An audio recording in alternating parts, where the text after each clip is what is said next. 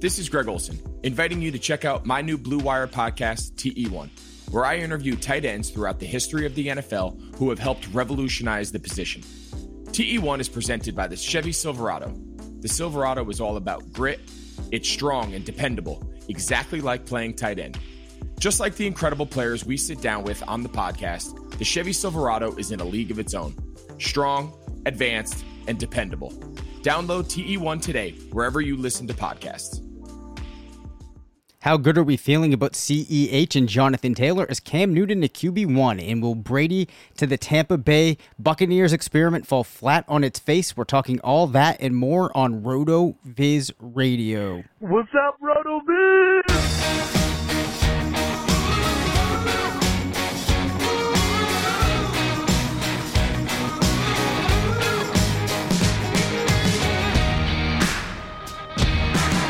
Welcome back to RotoViz Radio, brought to you by Pepsi Indeed, Bet Online, and the FFPC. I'm Dave Cabin, Senior Fantasy Analyst at RotoViz, joined by the Editor-in-Chief of Fantasy Labs, part of the Action Network, Matt Friedman.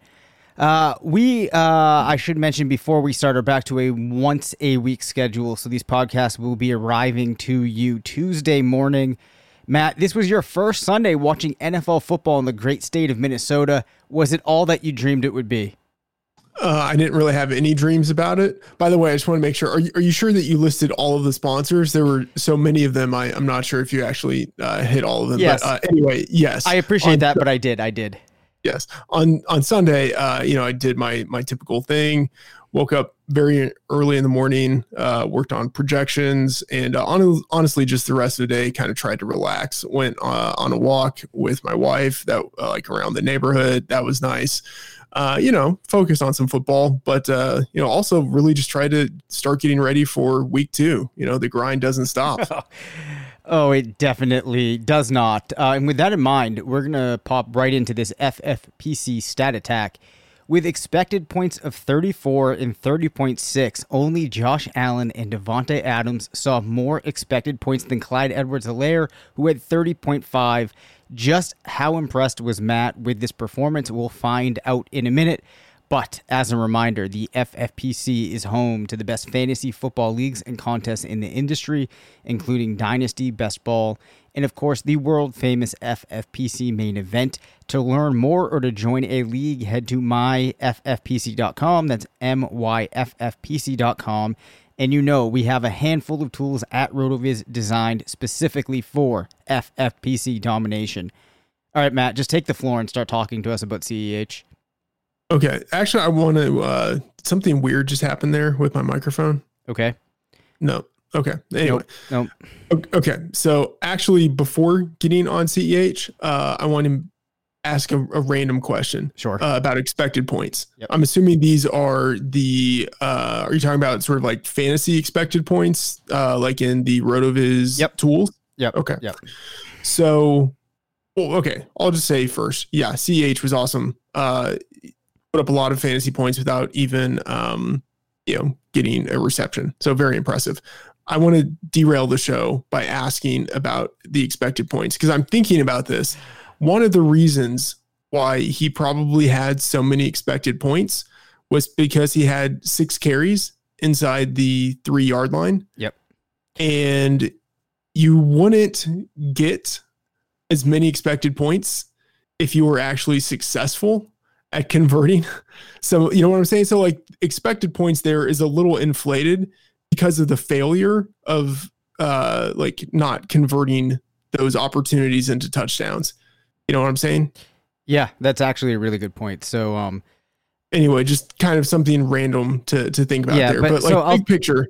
I'll just mention that just for a second in case there's anybody that's unaware of how these work.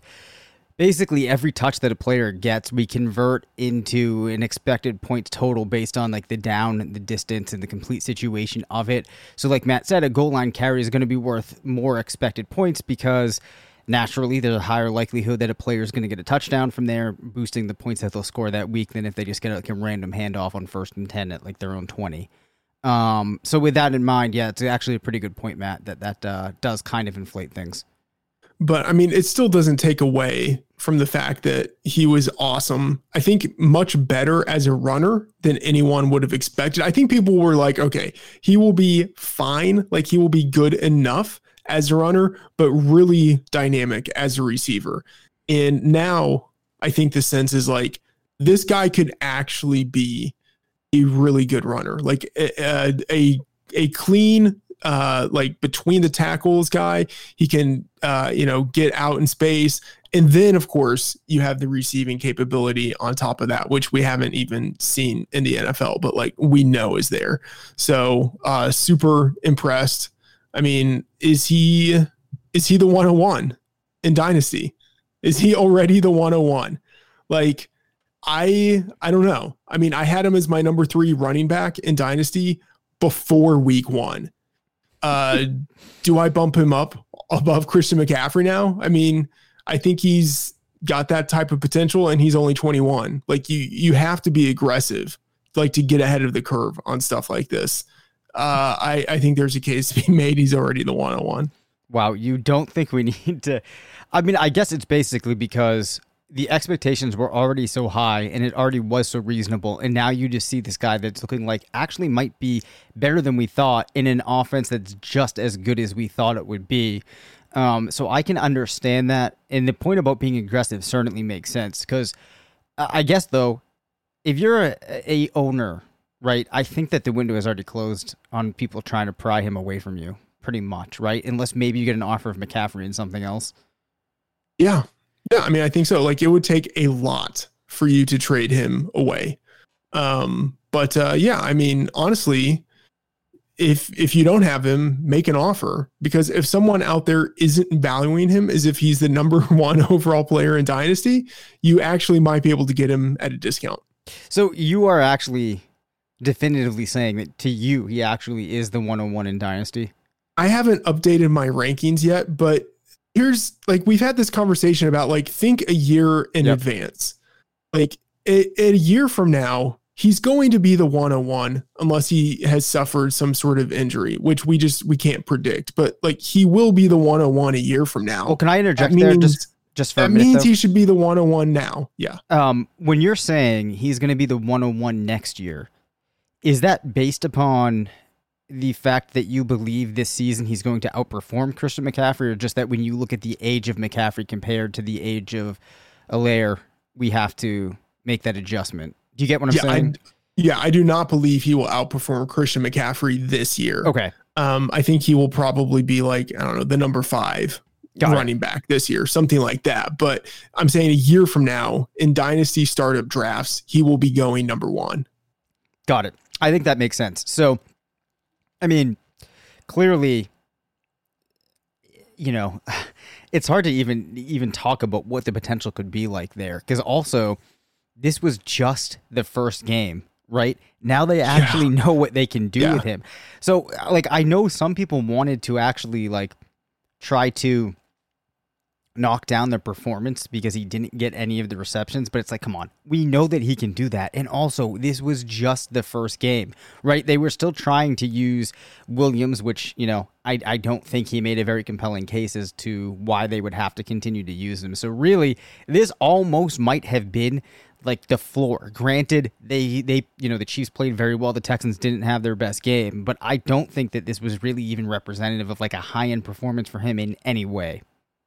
Yeah, absolutely. Like, it's just wheels up from here. Once they start to activate him as a receiver, it's just game over. Yeah. So naturally, if we talk about him, I think now we need to make our way to talking about the Colts game. Marlon Mack was playing, I thought, pretty well before he suffered that unfortunate Achilles injury, which it looks like has unfortunately ended his season.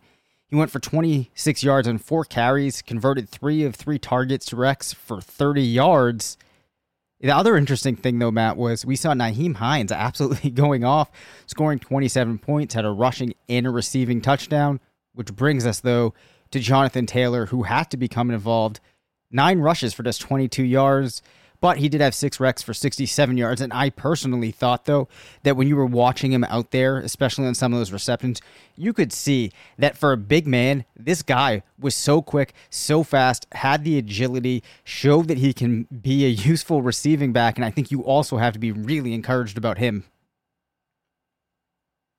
He looked way better as a receiver than I was expecting.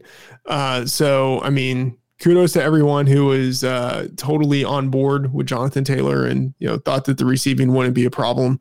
I mean, I think at this point with Marlon Mack out, Taylor, like top 8 fantasy running back, maybe a little bit higher. I mean, he's right up there with all of, look at it this way.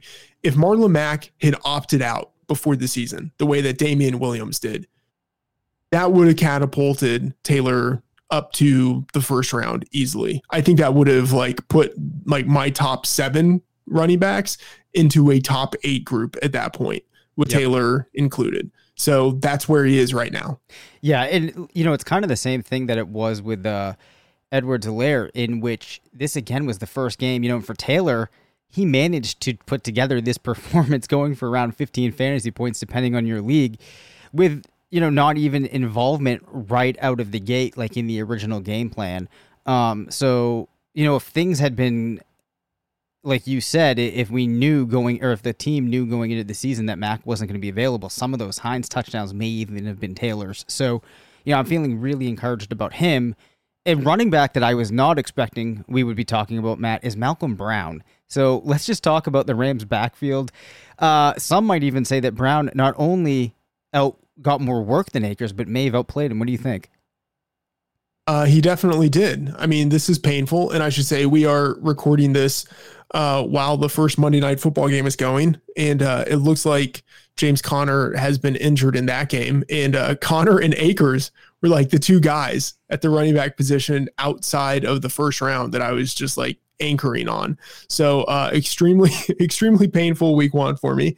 But no doubt that Malcolm Brown looked much better than I thought he would and better than Cam Akers. What is encouraging is that Akers did get, even with rather bad tape. I mean, I've never said that phrase before ever in my life, but even with that, he still had 15 touches. So I think he's going to be involved. I don't think he's going to be any worse than what we saw in week 1. I would expect improvement, and I would also expect Malcolm Brown to, come back to the pack a little bit. I think that was Malcolm Brown at his best. I don't think he's going to be that good moving forward. And maybe I'm wrong. But I don't know. I'm looking at this as an opportunity to buy Cam Akers. I'm focusing on the fact that he had 15 touches in a good offense. I think there's something there to build on, and I imagine people will maybe be desirous to sell him cheap. Well, the other thing is, and I'm sure people remember this, what happened week 1 of last season, Malcolm Brown, 11 rushing attempts, 2 rushing touchdowns, a 17.3 PPR performance. Now, he kind of disappeared after that. I understand it was a different team, different situation. But my point here is it's not like this isn't something that we've seen before. And though he had that good performance, you could use it to say that it negates what we might have expected for Akers, but I actually view it as a positive, right? Because we were able to see him have success in the confines of this offense. And if you're somebody that truly believes that Akers is the better football player, like I happen to, then this is more of a reason that, you can expect as the season moves on and Akers continues to get a shot, he eventually flips the script, takes over, and then could be successful. But I think the pressing question for a lot of people here would be, how aggressively do they need to go after Malcolm Brown on the waiver wire? I don't know. Do you think 25%, 30% of fab, something like that? I think that's where I would draw the line. I mean, I don't think I'd go much higher than that. It's based off of 1 performance, which was good, but you still have that uncertainty with Akers there. And, you did mention that Akers was someone involved, so it's not even that clear that it's going to be, an outsized workload for him, at which point the touchdowns just become super important. Yeah. I mean, we really do not know. And so you're betting on like trying to sort of think of like the odds of him keeping the job with the touchdowns that he could have within that offense. So thinking about how good that offense is. And I mean, I'd say there's, I don't know, maybe like a 30% chance, maybe it's higher that he ends up keeping the job or like having, like running back to value over the course of the season, you know, but like, that's what you're trying to think. If you think he ends up keeping the job, then you have to go get him. Yeah. So I guess though, to kind of put things in perspective here, maybe we should have talked about this with Indianapolis, with Mac out. What should that do to Nyheim Hines? Obviously, Jonathan Taylor is going to be owned, but I think there could be leagues where Hines isn't owned. Does he have a role that maintains? And how much more would you prefer Brown than Hines, assuming that you even do? I mean, I prefer Brown because I think he has more upside, but I think Hines probably has the higher floor. Like, I think Hines has a built-in role. Like maybe what people were kind of thinking Chris Thompson might be in Jacksonville, like Hines has a decent chance of being that, not necessarily because like of game script or anything like that, but just because in that offense, they are going to throw the ball a decent amount to running backs, and Hines does have that skill set. So I think he will be involved. I don't see him ever taking over as the lead back. Even like if Jonathan Taylor suffers an injury, Hines isn't going to be the guy who's the lead back, whereas Brown actually might be the lead back. Yeah, I think that's a fair distinction. We're going to take a break in a minute, though, but one more topic I want to hit before we do. Was it wrong of us to say that David Johnson was washed? A pretty impressive performance in his first game with the Texans, 11 rush attempts, 77 rush yards, scored a touchdown, converted 3 of 4 targets, added 32 yards in the receiving game for 10.7 yards per reception. What'd you think, Matt? I mean, it was impressive. It was week 1. Just as I'm not going to sort of extrapolate Will Fuller's week 1 over the course of the season, like I'm not going to do that for David Johnson. Like it was a great week 1. As long as he's healthy, I think he will continue to get a lot of volume, which should translate into fantasy production. But, like if he suffers some sort of injury or he just starts slowing down because he's older, then it's a different situation. But yeah, week 1, he looked really good. Yeah, I mean, I'm not going to come out here and say, like, oh my gosh, what we're doing, David Johnson should have been going in like the second or the third. But I will say, it definitely looks like it could go a little bit more positively than I had expected. We will see how it plays out. But as I said, we're going to take a quick little break and we will be back right after these words from our sponsors.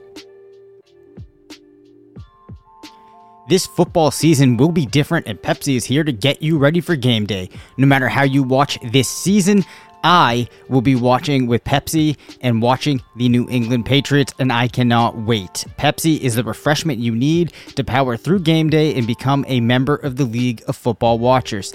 These passionate fans are the real generational talent that Pepsi fuels, because Pepsi isn't made for those who play the game, it's made for those who watch it. Pepsi, made for football watching.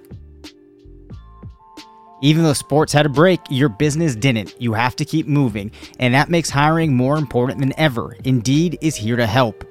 Indeed.com is the #1 job site in the world because Indeed gets you the best people fast. Unlike other sites, Indeed gives you full control and payment flexibility over your hiring.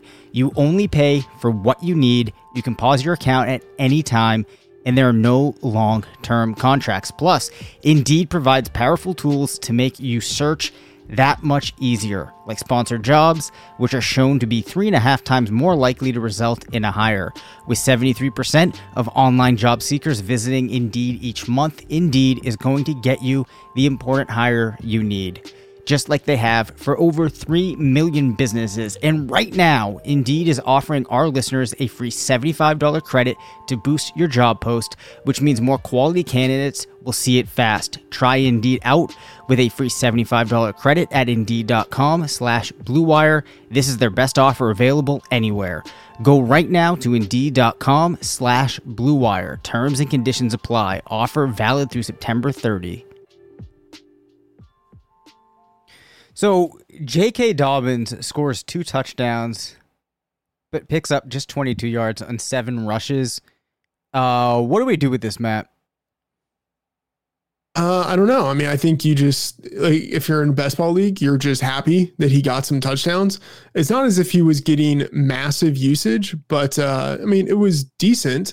I think, the bigger thing is just kind of realizing that it wasn't like a goal line package of, like Mark Ingram is out there on the field and then they get close to the end zone and then J.K. Dobbins comes running in and steals the touchdown or something like that. It's not as if he's sort of like locked in as the goal line back. It's just these touchdowns came in the normal flow of the game. I guess what is probably good to see is that he's not going to be removed at the goal line for Mark Ingram, which that could have been a legitimate threat. But it doesn't look like that's something that's really on the table. So, I mean, good news, but I don't think he's someone you can really rely on until he actually carves out a usable, consistent role. Yeah, I mean, like, to me, this is the type of performance that if you're somebody that drafted Dobbins, you can be encouraged by, but it shouldn't move the needle a great deal. But nonetheless, I mean, if a player does get 2 touchdowns in his first game, I think that signals towards the fact that he at the very least should be fairly involved in the offense. So I think you can leave this game feeling pretty good. If you're trying to decide if you start him next week, I don't know that you can really draw too much on the events of this week other than that he should have some type of involvement. I mean, it's like Rob, from Game of Thrones saying like 3 victories are better than 3 defeats, Yep. It's great that he did score the 2 touchdowns. Like, that's better than him doing nothing. It is encouraging. It's just something that you can't really count on moving forward. For sure. How infuriating was it that Peyton Barber saw 17 rushing attempts and scored 2 touchdowns instead of, maybe Antonio Gibson? And should we have seen this coming? Yeah, but I mean, this is the kind of stuff that happens in week 1. Like, veterans play a little bit more than they should. I imagine that by the middle of the season, it will be Antonio Gibson out there getting a lot of that work. Got it. I don't know if you were able to actually like watch any of it yet, or you have any reaction to how you think that Gibson played, because I've kind of heard altering takes on it. I thought he was a little bit raw. I mean, like, didn't seem totally natural as a running back, but then there were times when he looked like very explosive. So I would just say very mixed. And I say this as someone who, knows nothing about how football should be played. Yeah, fair enough. It's not like I'm like out there, Matt Waldman, like really like diagnosing plays, noticing like, oh, he should have taken this angle. Like, that's not the way I look at football. I know. My untrained eye, my analysis is he could have done better. He didn't look totally natural out there. But also, it's hard to know with the offensive line. You know what I mean? It's not as if like Peyton Barber was also out there just like tearing off great chunk runs or anything. Yeah. I enjoy asking you those type of questions just to see what the response is going to be.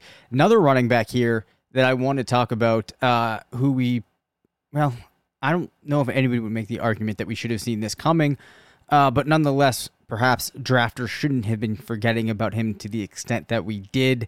That's Myles Gaskin. Actually led the Dolphins with 9 rushing attempts, also converted 4 of 4 targets, finishes the day with 10.6 PPR points. We did not see Matt Breida really at all. He was used very sparingly. Jordan Howard did get a couple of looks, managed to score a touchdown. But thoughts kind of on this backfield now, and I'm also curious as to what your perception of Gaskin's waiver wire priority should be. I'm not really looking at Gaskins at all. Like, I don't think I even said his name right. I think it's Gaskin and not Gaskins. I don't even know, to be honest. Yep. Like, I'm not thinking about anything that has to do with this Miami offense. That backfield is a total mess right now. I mean, it was disheartening for Matt Breida investors because it looked like this might finally be the opportunity for him to break out.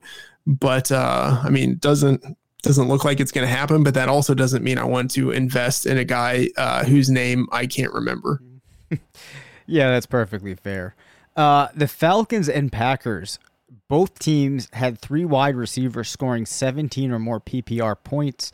Will all 6 of these wide receivers remain viable fantasy options as we move forward? No. Next question. No. Let's talk about it a little bit. You had Russell Gage with, I believe, 12 targets matching Calvin Ridley and Julio Jones. Obviously, that isn't going to continue. But as far as flex options go, do you think that we could see Gage continue to do that? You know, get some level of usage that makes him relevant? Yeah, I mean, once Mohamed Sanu was traded last year, and Russell Gage became the full-time slot receiver for the Falcons, he actually had some games with pretty decent usage.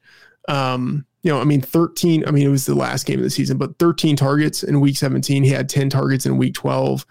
It's not as if this is going to be something that's consistent, but for the final 9 games of the season, he had 7.3 targets, 44.7 yards, 5 receptions per game. Like that's pretty decent.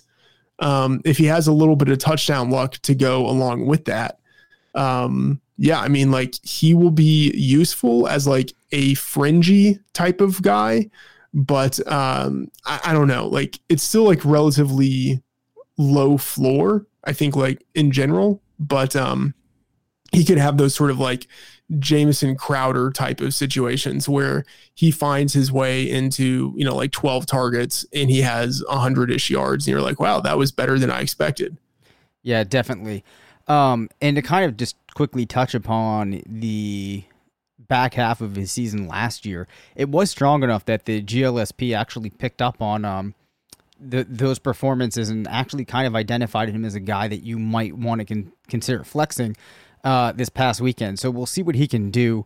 It was a bit of a disappointing performance, though, for Hayden Hurst. Do you think that there's actually any concern that with the way this team operates, it's actually, Julio, then Ridley, then Gage, and then Hurst just kind of gets relegated to the background?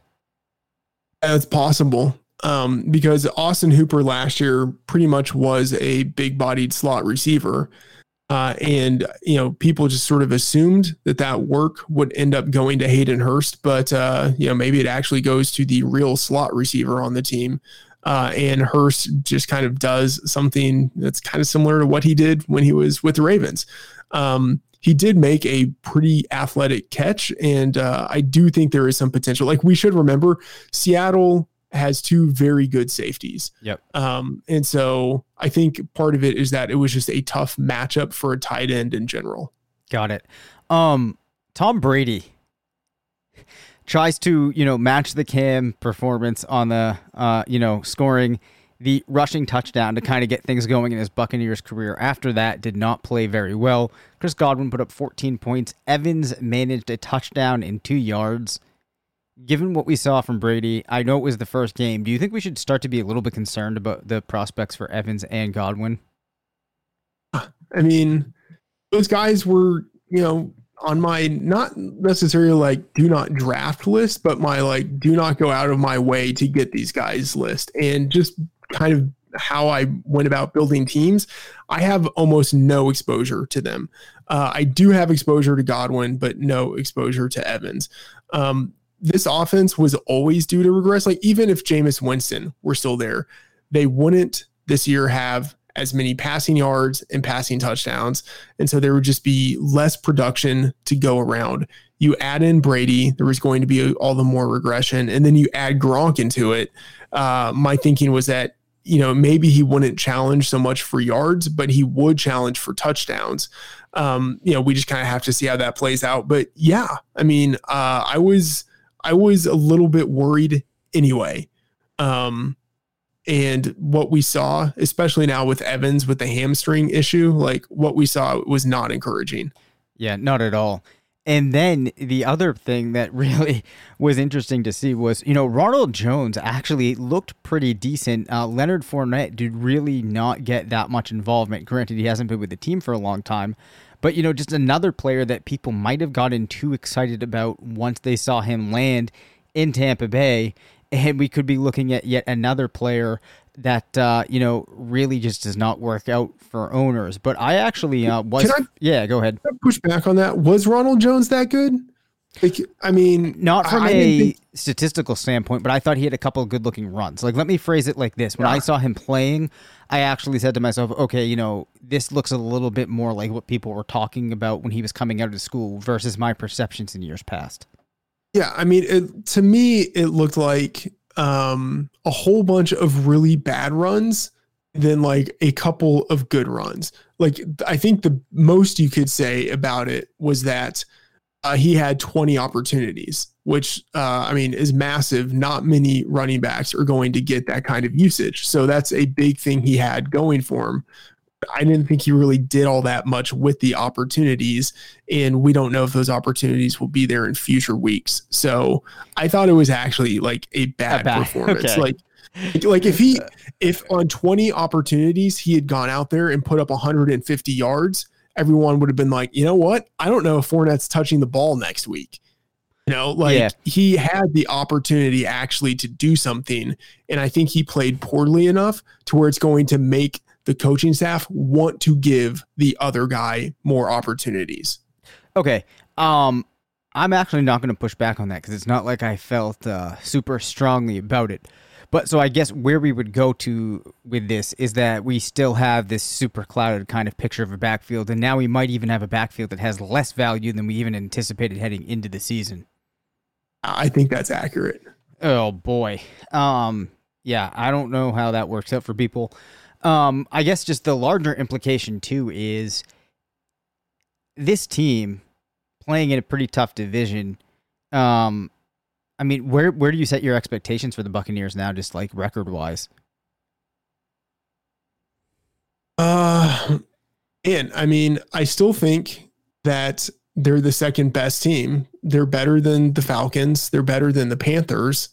I think 9-7. 10-6, like that's possible. I think 8-8 is probably like the floor.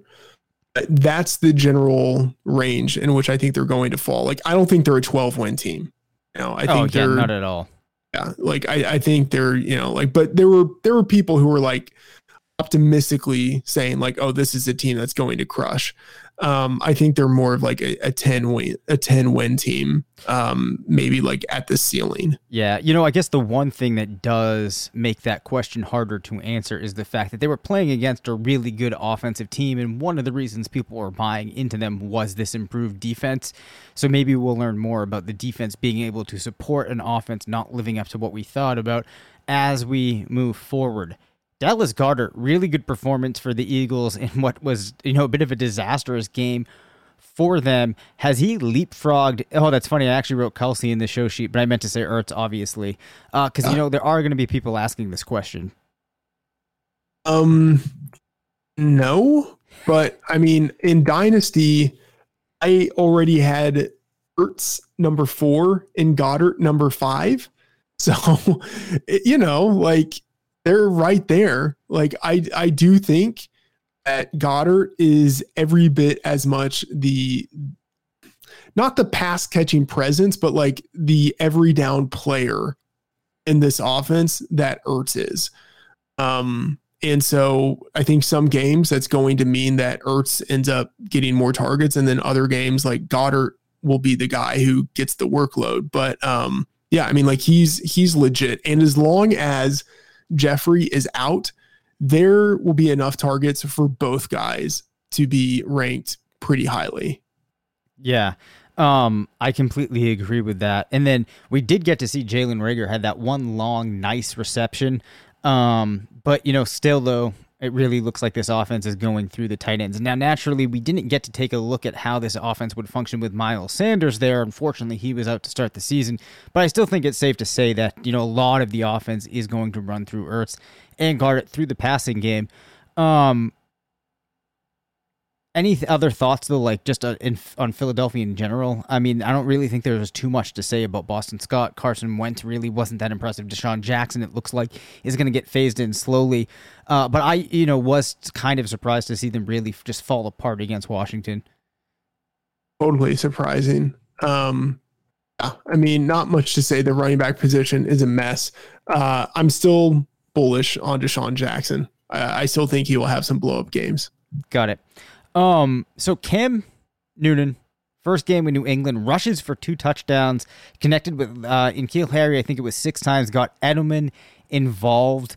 Didn't have to throw it that much, looked very good on the ground. I think he had 75 yards. I don't have the stats up right now, but I thought it was actually a pretty encouraging first game for him. How likely would you say it is now that he finishes as a QB1? I mean, I think every game he plays, he's a QB1. I think I had him ranked as like QB5 or QB6 entering the week. And it's not like the production looked all that pretty, but it never is pretty with Cam Newton. I mean, let me turn this around on you. How excited are you? Like, because you are a Patriots fan. Yep. And I'm sure, like, we didn't really talk about it, like, I think the sadness of Brady leaving, but I'm sure there was some of it there. How excited are you about the future and like the possibility of what may be with Cam Newton as your quarterback? Because if I were a Patriots fan, I would be freaking out with happiness. Yeah, I mean, I am really excited, and it's not so much in that, like, I think we're all of a sudden going back to the Super Bowl and going to be like the team that we have been, for the last 2 decades. But it is just really exciting to have still like a pretty good football product to watch, team to cheer for, and then also to kind of to see this team doing some different things that we haven't got to see in the past. Looks like, maybe N'Keal Harry, his role will continue to grow. He'll have that chemistry with Cam. So it's just kind of like you have this whole new team to kind of take in and absorb. So I am really excited. And also, when you look at the AFC East, I still think there's going to be a lot of compelling, really interesting games. So I'm excited. I'm really looking forward to see how we play against Buffalo that first time this year. Yeah, I mean, I'm not going to say the Patriots are winning the Super Bowl or anything like that, but I mean, honestly, this team, I could see them being dangerous and really exciting all season long because I think what we saw in week 1 was the fairly rudimentary version of what this offense could be. Like, I expect it to get better and better each week as Newton becomes more acclimated to the system, as they can add more things to the playbook. Like, it's worth remembering he's been on the team, I don't know, like 6 weeks or something like that. Like, not that long. I think the growth will be pretty impressive from here. So, man, I have Newton in a lot of places, and I'm thrilled about it. Yeah, the other thing too, completely anecdotal, but like Josh McDaniels just looked like he was absolutely loving, working on this new game plan with Cam. Going I would over say the things. same with Belichick. Like, I feel like this will rejuvenate both of them. Yeah, like if you were Belichick and you could go back 2 years in the draft and take Lamar Jackson, you would do that. This is the next best thing. This is like his opportunity to have something of a do-over, and for McDaniels, this is what he wanted with Tebow in Denver. Yep. Like the ability to do something like this. He finally has his guy. For sure. So not to bring up something that might be a little bit painful on your end, Mike McCarthy, how are you feeling? Fine. Honestly, I agreed with the decision to go for it on 4th down. That's the decision I wanted him to make. Yep. It didn't work out, but people are like, oh, you have to trust your kicker, or like you have